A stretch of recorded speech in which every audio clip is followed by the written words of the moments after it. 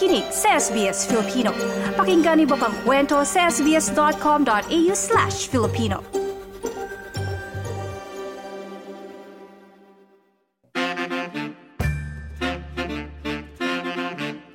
Sa ating segment tuwing araw ng linggo, ating aalamin ang ilang trending ngayon na pinag-uusapan sa online world. Nasa Australia ka man o Pilipinas, ang balitang hinahanap, ating alamin sa ito ang trending ngayon.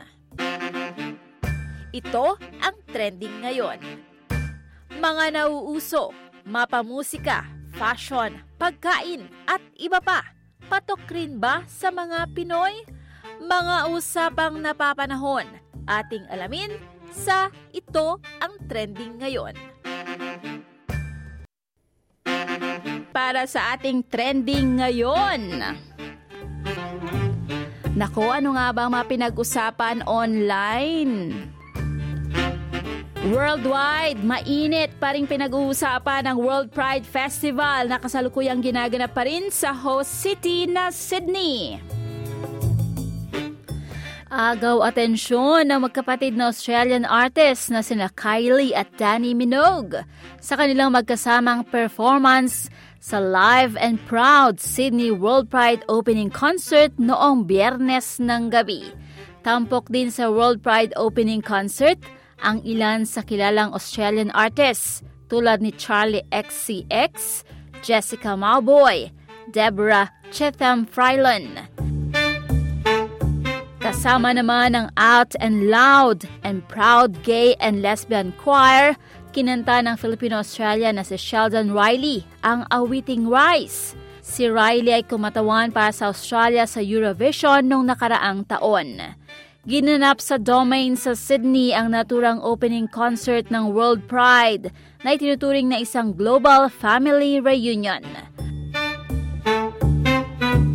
Lalong pinag-usapan online ang World Pride Festival, lalo pa nga at ginanap kagabi Sabado, ang masaya at makulay na Sydney Mardi Gras Parade. Happy Mardi Gras!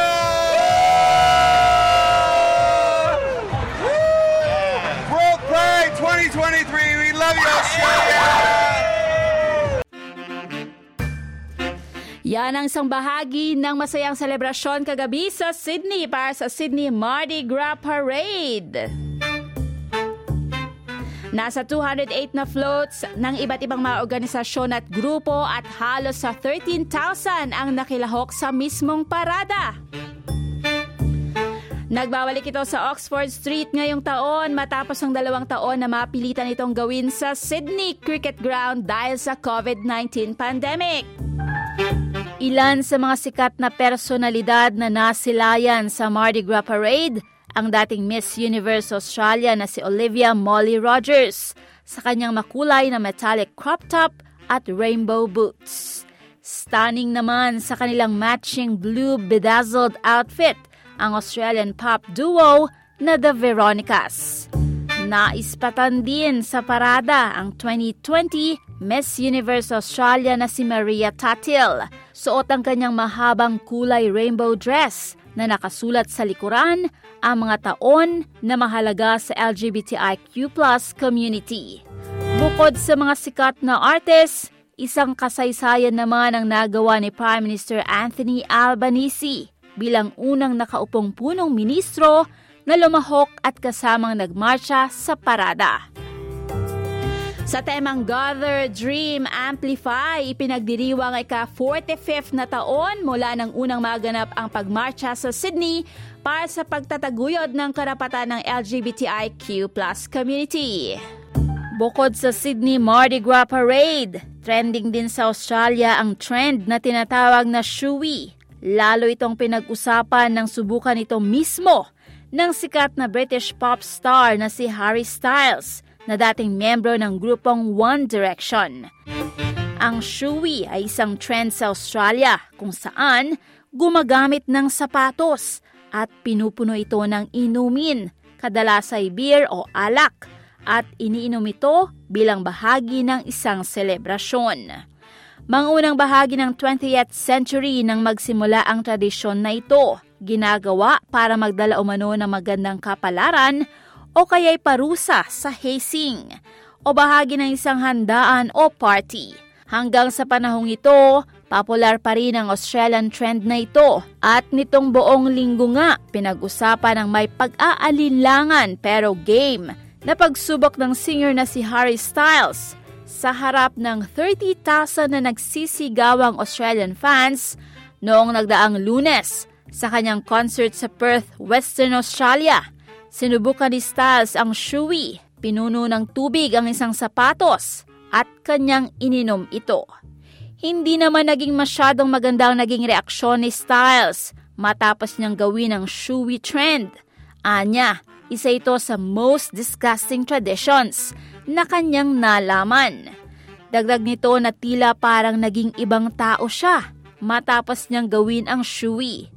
Pailing-iling nitong sambit na parang nahihiya siya sa sarili niya matapos gawin ang pag-inom mula sa sapatos. Tatalakayin umano ng singer sa kanyang therapist ang tungkol sa sinubukang trend. Kayo ba, nasubukan na ninyo ang Australian trend na ito ng shoey? Ano naman ang naging lasa ng inyong ininom? Samantala sa Pilipinas, mainit na pinag-uusapan hindi lamang sa mga sumusubaybay sa telebisyon, kundi sa online world din ang bagong television adaptation ng 1986 action comedy film na Batang Quiapo. Ang bagong serye sa telebisyon ay sa direksyon ng actor turned director na si Coco Martin. Sa action drama series na ito sa telebisyon na pinangungunahan ng mga artista na sina Coco Martin at Lovie Poe, isang special appearance ang ginawa ng 25-year-old na artista na si Miles Ocampo. Si Miles Ocampo ay dating mainstay sa kiddie gag show na Going Bulilit. Pero sa ngayon, siya ay gumaganap sa mas mga seryosong role. Nagtrending si Miles Ocampo worldwide sa Twitter kung saan pinuri ng netizens ang mahusay na performance ng dalaga sa pilot episode ng bagong ABS-CBN series na Batang Quiapo. Sa karakter ni Miles Ocampo sa naturang serye, siya ay sexual na sinaktan ng takas na si Ramon Montenegro. Ang batang Ramon ay ginagampanan ni Coco Martin. Nakalaunan ay ginampanan ni Christopher De Leon. Overwhelmed naman ang pakiramdam ng aktres na si Miles Ocampo matapos ng mga papuring ibinigay sa kanya ng mga manonood at mga netizens. Sa kanyang social media post, nag-upload si Ocampo ng pasasalamat hindi lamang sa kanyang mga kasamahang aktor at direktor ng palabas, kundi sa lahat ng mga tumangkilik sa pilot episode at sa kabuuan sa mga nag-aabang sa kung ano pang mga mangyayari sa television series na Batang Quiapo. Para sa ating ito ang trending ngayon. Ako si Annalyn Vilata para sa SBS Filipino. Ito ang trending ngayon. Mga nauuso, mapamusika, fashion, pagkain at iba pa. Patok rin ba sa mga Pinoy? Mga usapang napapanahon, ating alamin sa ito ang trending ngayon. Ito ang trending ngayon. Ito ang trending ngayon.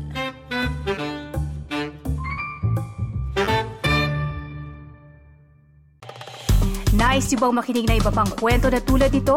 Makinig sa Apple Podcast, Google Podcast, Spotify o sa iba pang podcast apps.